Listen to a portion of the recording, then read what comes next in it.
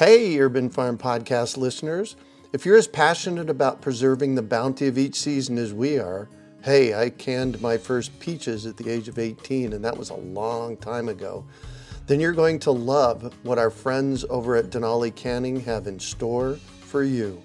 They're on a mission to spread the love and knowledge of food preservation, and they're inviting you to join the journey for free.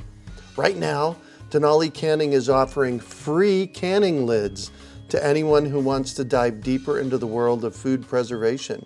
Yes, you heard that right, absolutely free. It's the perfect opportunity for both seasoned canners and those curious about starting.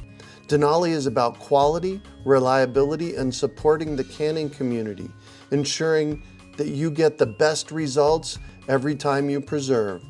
So why not give it a try? Visit denalicanning.com/free to claim your free lids and start your preserving adventures today. That's denalicanning.com/free.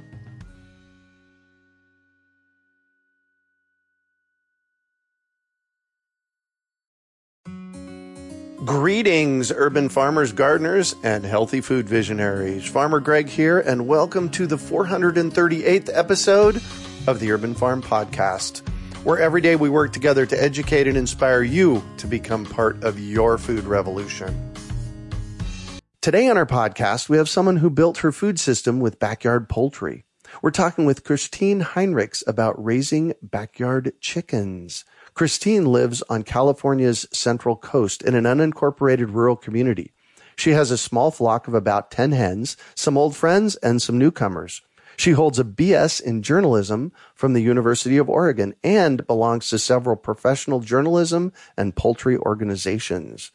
Christine started writing about chickens in the 1980s when she lived in San Jose and got her first hens. How to Raise Chickens was published through Quarto Publishing in 2007.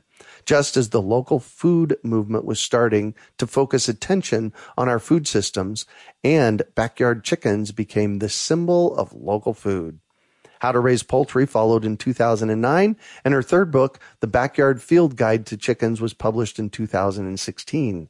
This year, her first book, How to Raise Chickens, has been updated and re-released.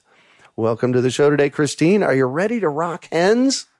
I am. Thanks, Greg. Excellent. So I shared a bit about you. Can you fill in the blanks for us and share more about the path you took to get where you're at today? Well, it's kind of been a long and winding road, as I think is kind of common among backyard chicken keepers. Yeah. Back in the 1980s, my daughter was about 5 years old, and one day she said, "Oh, Mom, I'd like to have some baby chicks." And I was a kind of sort of spaced-out mother who always said, "Oh, honey, that's a good idea. Yeah, let's do that." And, of course, I was living in San Jose, but we had a big backyard, and I went to the local feed store and came home with half a dozen baby chicks and absolutely no idea of what to do with them. Right. So I put them in a plastic laundry basket, and there they were. And fortunately, the feed store had sold me some chick starters, so at least I had something to eat, and I gave them some water, and there we were, and the chicks were growing up. And I realized I knew nothing about this. I grew up in New Jersey, just outside New York City, and I was very much an urban girl. But here we were with these baby chicks.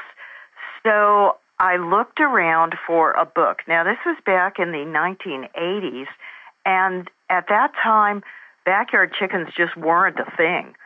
So there was nothing. All the books on chickens were about raising, hundreds of thousands at a time. Right. So, yeah, see, you were back there then, too. Mm-hmm. So I realized this was my first lesson. Fortunately, I did have a degree in journalism, and I had some experience as a writer.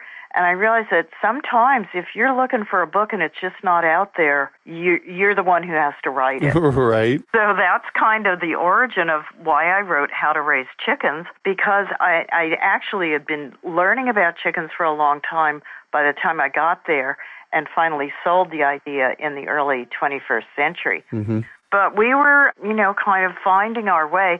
one of the good things about chickens is they're very resilient and forgiving. So all the crazy mistakes that I made, the chickens just kind of ignored me and did just fine. I had a contractor come in and build me a chicken coop, which, fortunately he had some ideas about that because I sure didn't. And, right. Right?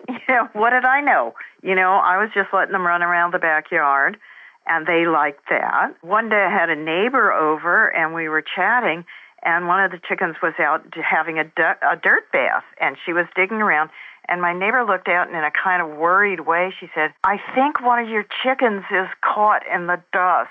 And I said, well, that's actually, and this is how I learned about the chickens, is just by living with them and watching them. I then got involved with some poultry organizations, and I learned that chickens actually come in different breeds. Just like dogs or dachshunds or Great Danes, there are all kinds of breeds of chickens, and the ones that I got were growing up all different colors. I was fascinated by this because it simply had never occurred to me.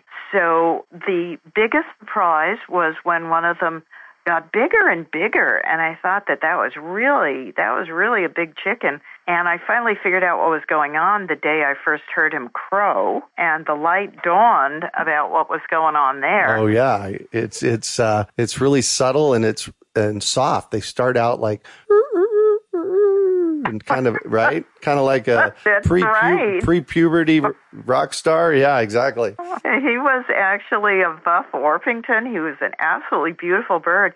But, of course, in urban neighborhoods, you are not the most popular neighbor if you have a crowing rooster. So although I had some neighbors come by and say, "Oh, I grew up on a farm, and this really reminds me of home, and I like it," that's the exception. Most people are not thrilled to have a rooster crowing. So I confronted the problem of placing surplus roosters. This is not an easy thing to do. In the big picture, roosters are actually just fine to grow, and in the past, they were the spring chickens. They would be the frying chicken that ended up at the family picnic in June. Yep. And this is really, right now we have this difficulty because in urban situations, in suburban yards, really hens are the only ones that are tolerated. And so male chicks tend to be thrown away. They are not of value.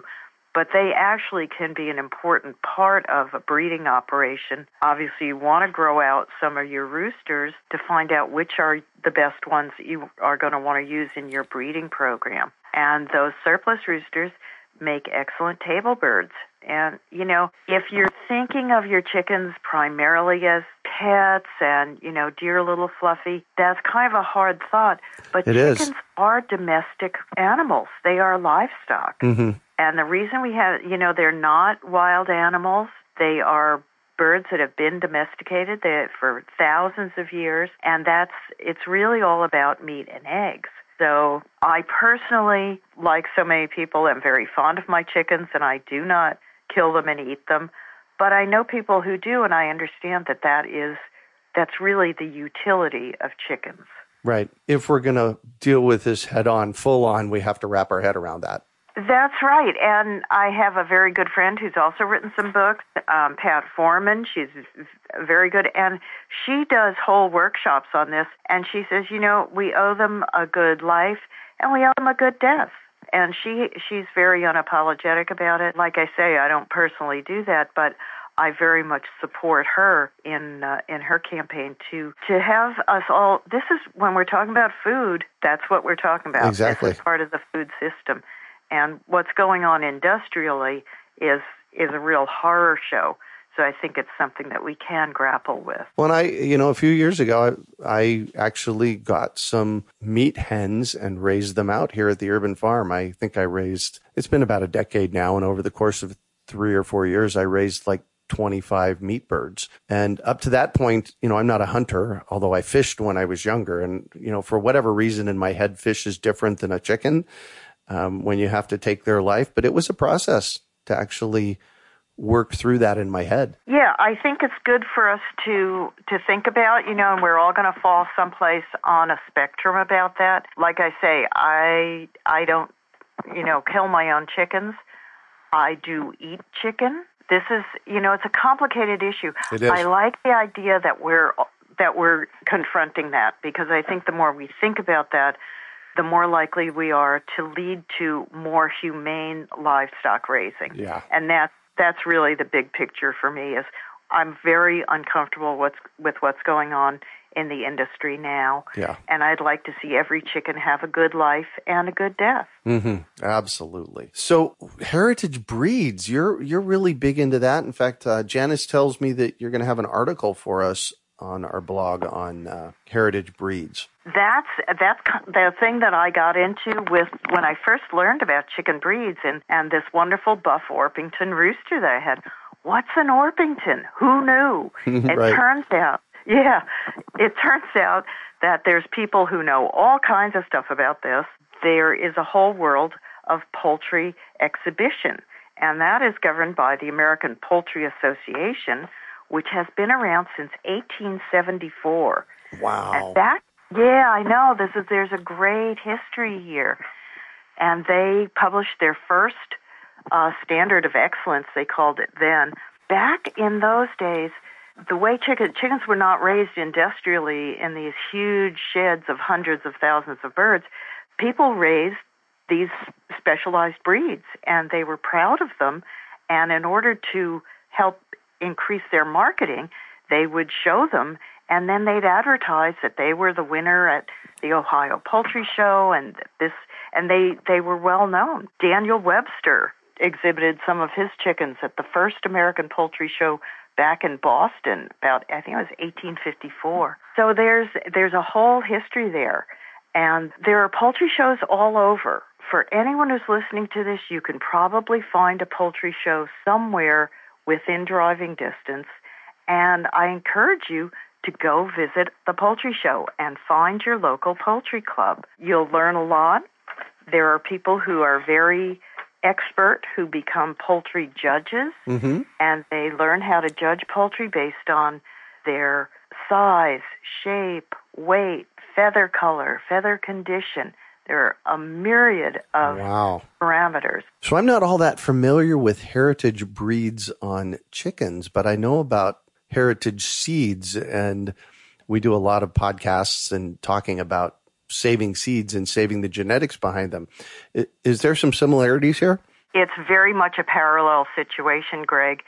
The difference is you can save seeds, and they will last for years and years, but in order to save chickens, you can't really just save an egg and sperm. There are scientists who are working on being able to do that, but basically if you're going to save a chicken breed, you have to save a whole flock. And you have to ideally save more than one flock. Right. Because that's where you're going to get the chickens from. It's not the same as seeds. So people have to really be dedicated to keeping their breed or more than one breed. And it's kind of a slippery slope. You may have noticed this with chicken keepers. Sometimes they say, well, I had 5 chickens and then I had 10 chickens and now I don't count those chickens anymore because there's a lot. And keeping chickens for breeding is very specialized. You have to keep them separate. You can't just have any rooster breeding any hen because you'll just get mongrels as you would with dogs. If you breed a Cocker Spaniel with a Dachshund, you don't get either Cocker Spaniels or Dachshunds. Right. So it's a similar situation. So what is a heritage breed? Okay, a heritage breed is usually considered to be one that was well known and identified before 1950. And some of these breeds have been around for hundreds of years. Poultry art can be an interesting way to follow some of these. Dorkings, for instance, have actually been around since the Roman era. Wow. They have very particular characteristics. They have a 5th toe, so that's identifiable, and they are actually memorialized in some Roman mosaics. So, and they're easily identified. They were thought to be, they take their name from an English market town of Dorking, which in fact today has a museum devoted to the Dorking chicken. Yes, I hope to get to England and visit that someday. So what makes heritage breeds better to keep, or like what's the pull there? The pull there is to keep those genetics around. Heritage breeds have many characteristics, not just their beauty and their color and their fist toes, but they also have the resilience that reflects their long history. There are breeds like the Buttercup from southern Italy and Sicily, from Africa. Now, breeds like that may carry some resistance to diseases such as avian influenza. Now, we don't really know about these things, but the genetic profile of the industrial chickens is very narrow and uniform. And we are struggling with various poultry maladies. The way chickens are raised industrially, with so many chickens, so similar genetically, confined and in these huge poultry houses, it's a breeding ground for pathogens. And if something gets in there and is a problem, those birds have no resistance to it. So these breeds may actually be the savior of the poultry industry. I think it's worthwhile, just like it is for saving seeds, to keep them around because they're important, because we don't know when we're going to need them or what they really have to share with us. Yeah. I just, while you were chatting there, I Googled Dorking, Dorkin, or Dorking, chicken, Dorking chicken. And correct. A website came up, the Livestock Conservancy. So there's a whole organization out here dedicated to saving the heritage breeds. That's right. And I'm involved. I'm a member of the Livestock Conservancy. They are involved with saving all kinds of livestock, sheep, horses, donkeys, as well as all kinds of poultry, not just chickens, but ducks and geese and turkeys. So they are a wonderful organization. I work with Jeanette Behringer, who's the poultry conservation manager over there. She's got a special project going with Creve Coeur chickens right now. Her husband is a French chef, and so they have visited France. The Creve Coeur is a French chicken. They're very beautiful. They have a crest. You may be familiar with crested chickens, such as the Polish. They have kind of a weird top knot. That's not just feathers. Their skulls actually have a knob on top of them. So they're very interesting, and they're very, very old. That's an old characteristic.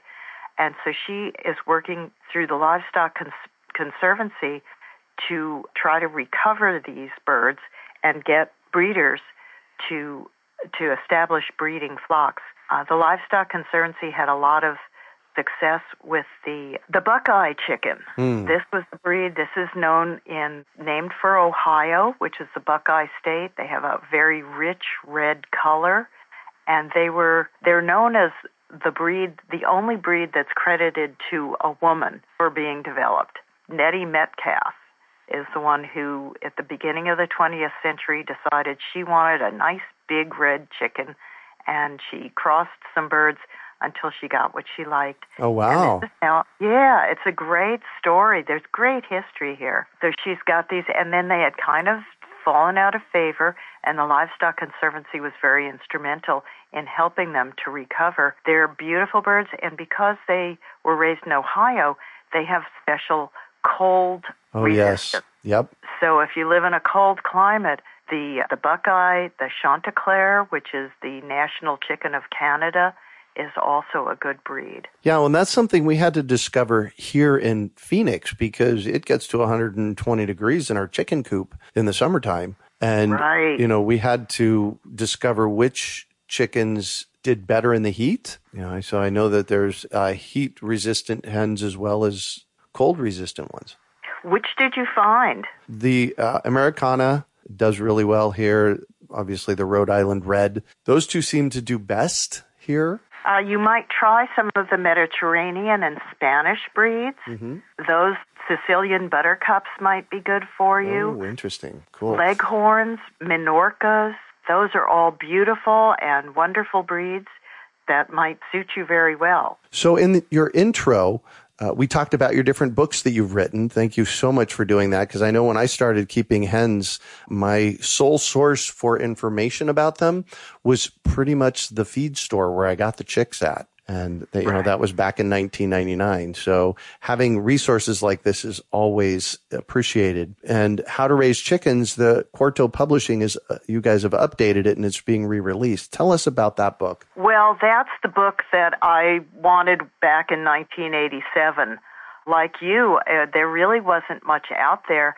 And after I'd kept chickens for about 10 or 15 years, I'd learned quite a bit about them. I'd become involved with poultry organizations and with the Livestock Conservancy. And I felt like I was in a position to start sharing that with others. Trying to sell a book idea in the early 21st century to publishers, okay? Yeah. No one had heard of this. We were out there on our own, and selling this to an editor took a while. But eventually, Quarto sprung for this and told me to go ahead and write the book. So I did.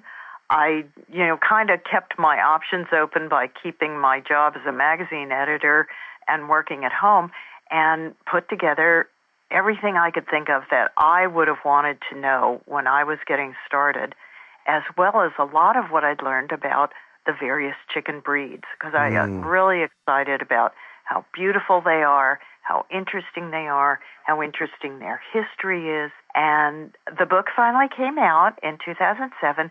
And when I told people that I'd written a book about chickens, they'd kind of look at me funny and say, "Is it a cookbook?"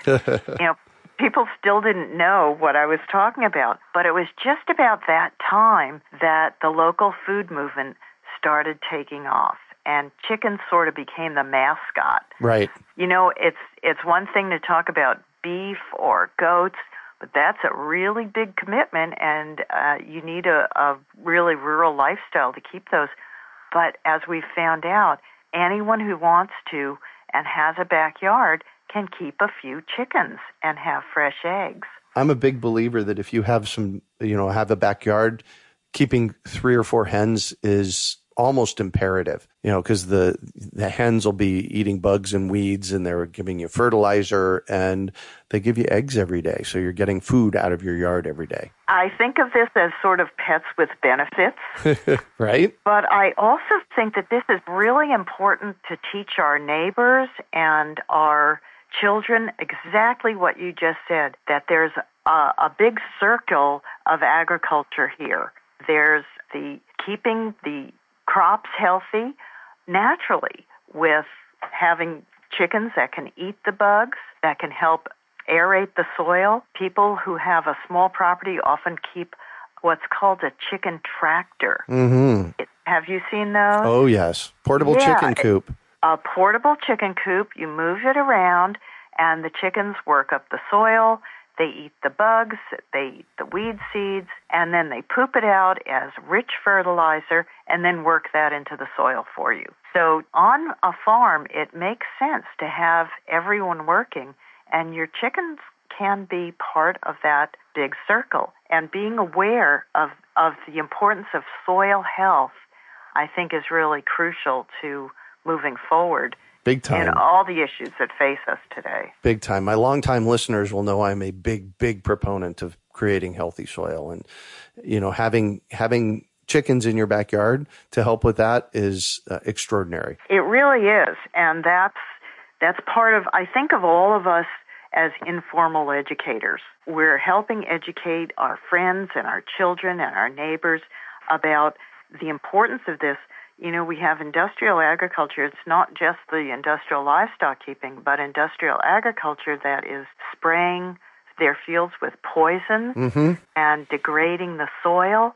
And that is a short-term solution. And we're coming to really contend with super weeds and food that isn't. Yep. Right. Yeah. Right. So we're really in the midst of doing some very exciting things and having some fun with our beautiful chickens. Amen to that. So I'm going to shift on you, and I'd like for you to talk about a time you failed, how you overcame that failure, and what you learned from it. Well, I think the most common failure for backyard chicken keepers is a predator attack. Oh my gosh, no kidding. It's awful. It's just terrible. And, you love these animals, and then this terrible thing happens. And it's really the most discouraging thing that can happen to a chicken keeper. Oh, it happened here at the Urban Farm. It's been about 3 years ago now. So we live right in the middle of Phoenix. If you stand on my roof and look 50 miles in each direction, you see houses. And we had a bobcat or a couple of bobcats take out 10 of our hens right in the middle of Phoenix. So that, Exactly. Yeah. So what do we do about that? Well, what you do is you get really serious about coop security. I mean, I live in a rural area. We have actually a lot of mountain lions here. Now, actually, a bobcat attack is unusual. Bobcats and mountain lions, bobcats usually go after small furry things like moles, rats, things like that. But they definitely will go after chickens, given the opportunity. Oh, yeah. Mountain lions tend to attack deer. The most common livestock attacks from mountain lions are on goats, which are similar. But again, that can happen. We've even in our county had bears tear apart chicken coops. So this can happen. I actually recommend that people look at the Mountain Lion Foundation plans for livestock pens and build with that in mind. You have to cover the top as well because there are aerial predators who will come after them. Chickens are a prey animal, and you need to know that going in and be really secure. The other thing I had a rat problem for a while, and I had to get very serious about feed security because the rats are not coming after the chickens. They're coming after the chicken feed. Yes. So I now keep my feed in a double plastic tub, and I have a special chicken feeder that the chickens have to step on the front of it, and then it opens. It's metal. So if the chicken is not standing on that, keeping it open, it closes itself. Right. So, those are some of the things that can be problems, and I think that's on us. That's another reason why I really wanted to write this book and help people succeed, because people who get into it and they don't, like I did with, putting the chickens in it was cute, but it's not the way to get into it. It's much better to get involved, knowing what you're getting into, being safe, and you're much likely to have success. So what do you consider your biggest success? The biggest success was really, I think, learning about heritage breeds and spreading that word and having the opportunity to write these books. That my degree was in journalism, University of Oregon, so that makes me a fighting duck. Nice. So it's just been wonderful to have that opportunity to have these books. After How to Raise Chickens, people, like I say, that was just kind of snowballing. And so then I did How to Raise Poultry, which is also about ducks and geese and turkeys and guinea fowl and quail and all these other wonderful species. And I'm working now on an article about guineas. Guinea fowl are an interesting species that are sort of related. They are domesticated, although they still live in the wild in Africa as well. They've sort of fallen out of favor, and people don't know much about them anymore, but perhaps that's something that we could create some interest in and bring back as a table bird. And what drives you? What drives me? I guess it's a passion to save the world. I really feel like that's what we're doing out here. Look where this conversation has gone. We've gone to cleaning up the soil, having healthy soil, raising better crops, being strong, being food secure, taking care of each other, helping each other to do better. And I guess that's really my passion. Yeah, beautiful. If you could recommend one book for our listeners, what would it be and why? Well, the obvious choice, after my books, of course, is the American Poultry Association's Standard of Perfection. That is the book that lists every breed, the requirements for showing, some of the history, and exactly how to participate in shows. It's a wonderful volume. It's available through the American Poultry Association's website. And for anyone who's interested in poultry, I just can't recommend this more highly. I learned something. I'm constantly learning from it. Even experienced judges often carry a copy with them when they go to judge because there are always other refinements and points that they want to check. Yeah. And what one final piece of advice do you have for our listeners? Well, I would advise them to get involved with your local poultry group. You will meet people who share your interests, and they will introduce you to their breeds. I'm going to be going out on Saturday to get 2 new pullets from our local poultry club. They do an annual fundraiser by getting chicks in January and raising them up to be laying pullets. Nice. And then selling them. Yeah. So they always get some heritage breeds. I'm going to get 2 Javas for my flock. The people are really nice. They all know things that I, am constantly learning from them. And they're a lot of fun. Chicken people are a lot of fun. Chicken people occasionally like to fight, and so this is something that happens in organizations, but for the most part, we just have a lot of fun together, and we all love chickens. Nice. Well, thank you so much for joining us on the show today, Christine. Well, it's just been a pleasure, Greg, and I'm really glad that you're doing the work you're doing, because that's helping to let others know about my books and about chickens and about the American Poultry Association. Yay. So how can our listeners get a hold of you? Okay, I'm on Facebook, Christine Heinrichs, and I am happy to connect with people. I post interesting poultry stories there, and I'm certainly available to answer questions. And please contact me through social media. Beautiful. You also hear me say every time I do one of these podcasts that every day we work to inspire you to become part of your food revolution. So we want to thank Christine and the folks over at Quarto Publishing as they help us with this goal, because they've given us 3 copies of her book, How to Raise Chickens, and they need a new home. And we get to share them with you, our listening audience. To participate, just email us at podcast@urbanfarm.org with the subject line, I'll raise you one chicken. Make sure you provide us your name and mailing address. We will pick 3 random emails from the first 30 people who respond in the next few weeks. Contest rules can be found at urbanfarm.org/podcast giveaway. You can also find show notes from today's podcast at urbanfarm.org/Christine H. We are your urban farming resource. You can find us on iTunes, Google Play, Stitcher, iHeartRadio, and everywhere podcasts are found. Also visit urbanfarm.org to find articles, webinars, courses, and more. Well, that's it for today. Thanks for joining us on the Urban Farm Podcast. We hope you enjoyed today's episode of the Urban Farm Podcast. Remember to listen for tips, advice, and resources to help you on your journey with urban farming. You can find us on the web at urbanfarm.org or send us an email to podcast@urbanfarm.org. In the words of Vincent van Gogh, great things are done by a series of small things brought together. Be encouraged that with each lesson learned and skill developed, you are one step closer in the direction of your dreams. Hey, Urban Farm Podcast listeners.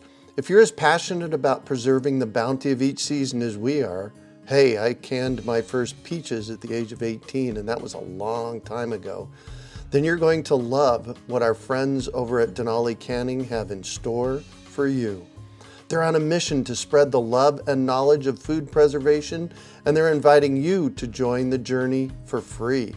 Right now, Denali Canning is offering free canning lids to anyone who wants to dive deeper into the world of food preservation. Yes, you heard that right, absolutely free. It's the perfect opportunity for both seasoned canners and those curious about starting. Denali is about quality, reliability, and supporting the canning community, ensuring that you get the best results every time you preserve. So why not give it a try? Visit denalicanning.com/free to claim your free lids and start your preserving adventures today. That's denalicanning.com/free.